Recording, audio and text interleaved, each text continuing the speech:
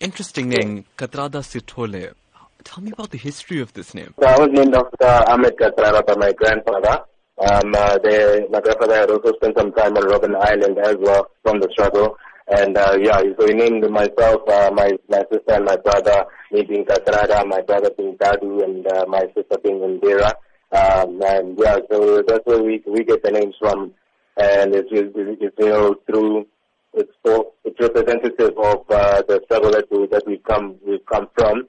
And I think my grandfather the intention was to not separate us from our Indian counterparts. And that's where I believe it comes from. Tell me a bit more about your grandfather. He sounds like a fascinating individual. Very strong and ambitious and active ANC veteran. He was very for his work. He believed in people, and he believed in the country being better.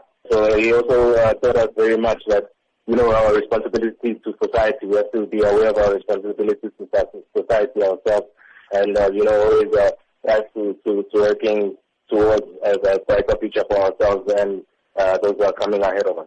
Was it interesting growing up knowing that you're a black South African with an Indian origin name? Yes, it was really interesting. Most of the time, a lot of people never understand why I have the name or where I get it from.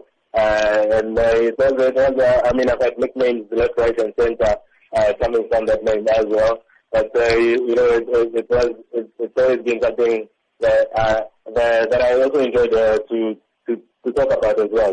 When I get to explain the background of my name, it is very cool for me. Your grandfather named you and your siblings, after these Indian origin struggle icons.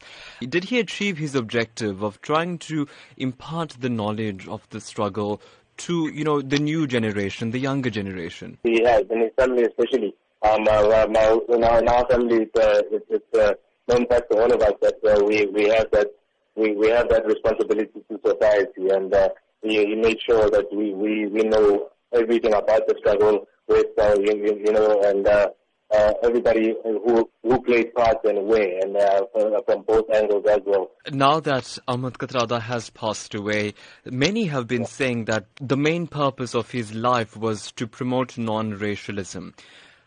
Yes. By being named Kathrada and coming from a black South African background, do you think this entire notion of non-racialism is being created in South Africa? There's a lot of us now who are more open-minded, There's a lot of us who now understand, as what I learned as well from my grandfather, is that a human being is a human being first before they become an Indian or a black person or a white person or anything of the sort.